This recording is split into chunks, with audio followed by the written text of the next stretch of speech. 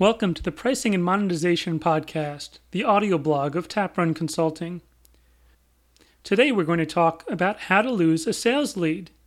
Whether you want to lose your sales leads or not, you'll probably learn something important from today's podcast. As a business owner, I often need to purchase products and services, so it makes me happy when vendors can clearly explain the benefits of their offerings. The better they can describe their wares, the more straightforward my decision-making process becomes. Unfortunately, many salesmen try to control the sales process and attempt to channel potential customers into high-pressure sales funnels. While researching a service today, I narrowed the field from half a dozen options to only 2. One firm listed the details of its offerings on its website.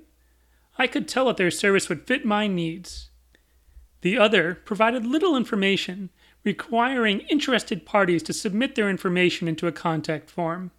I provided my email address, typed, "Please respond via email, not phone," and asked a very straightforward question. Does your service provide any benefit over the other guys?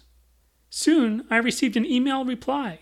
Not only was it full of flowery words that revealed nothing, but the sales associate ignored my questions entirely.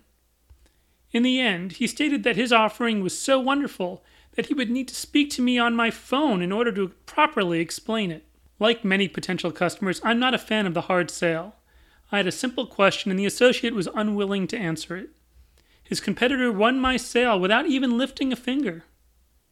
When you're dealing with potential customers, don't make them do extra work. Don't force them to sit through a high-pressure pitch. Don't make them connect the dots between their pain points and your offering. Increasing sales with a low-pressure sales technique is a win for all parties involved. Thanks for listening to the Pricing and Monetization Podcast.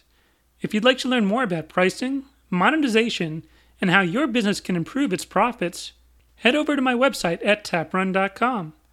You can subscribe to my free email course, read through my writings, and even contact me for a consult.